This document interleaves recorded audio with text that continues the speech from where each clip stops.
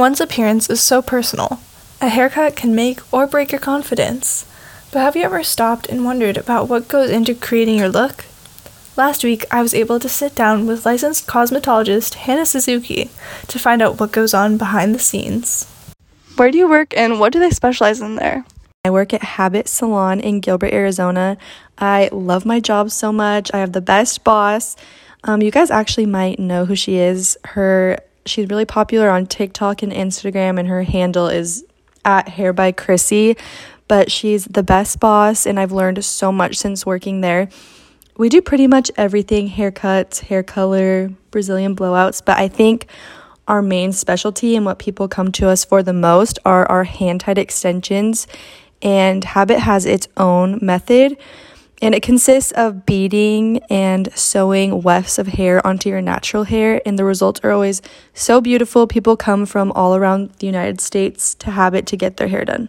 And now that we have some more details, what is your least favorite and favorite part of your job?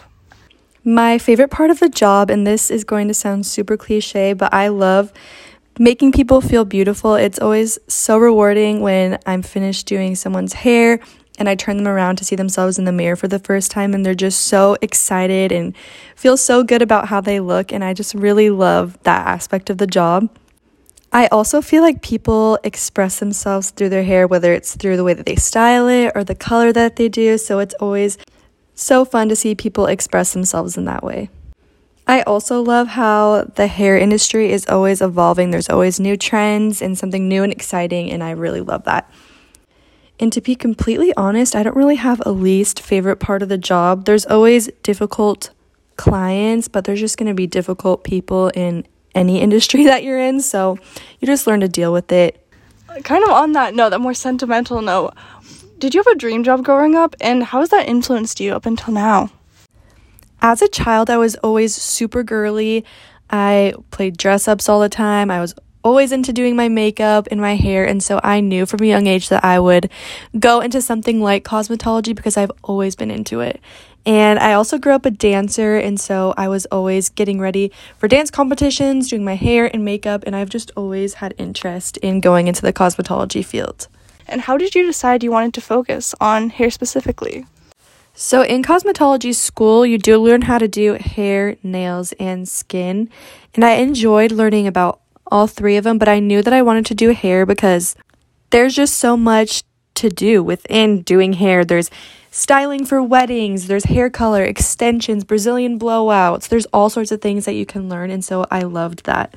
And I've just always been really into my hair.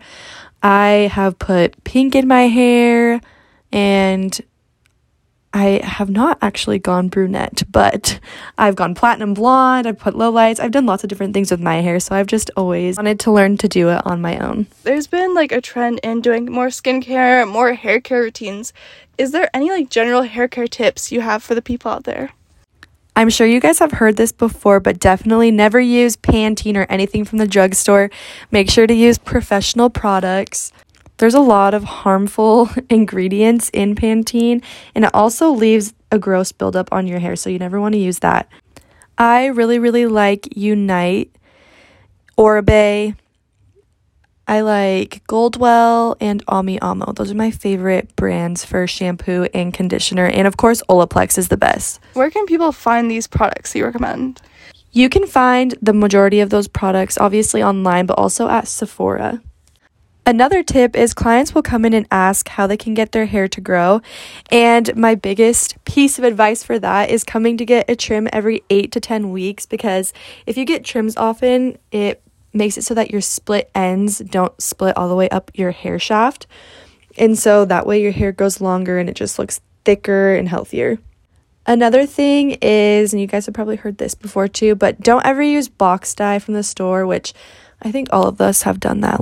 You're just with your friends, want to try something new, run to the store, get some box dye. But when you actually go to a professional salon, it's really, really difficult to get the box dye out. We can always tell at the salon if you've had box dye in your hair, because when you're lightening it, it just comes out lots of different colors and it's pretty obvious. So also never lie to your hairdresser. It's not a big deal if you have used box dye. We just want you to have the best experience. So just being honest and being comfortable talking to us about your usual hair care routine and what you use on a regular basis. Helps a lot.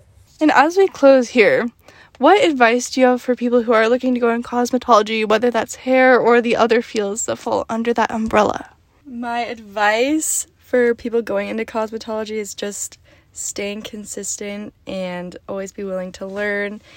Where I work, you do like an assisting program, and I've been able to learn from so many different stylists, so I think it helps so much to learn from lots of different people, and you pick up little things from each person and incorporate them into your hair care routine with other people.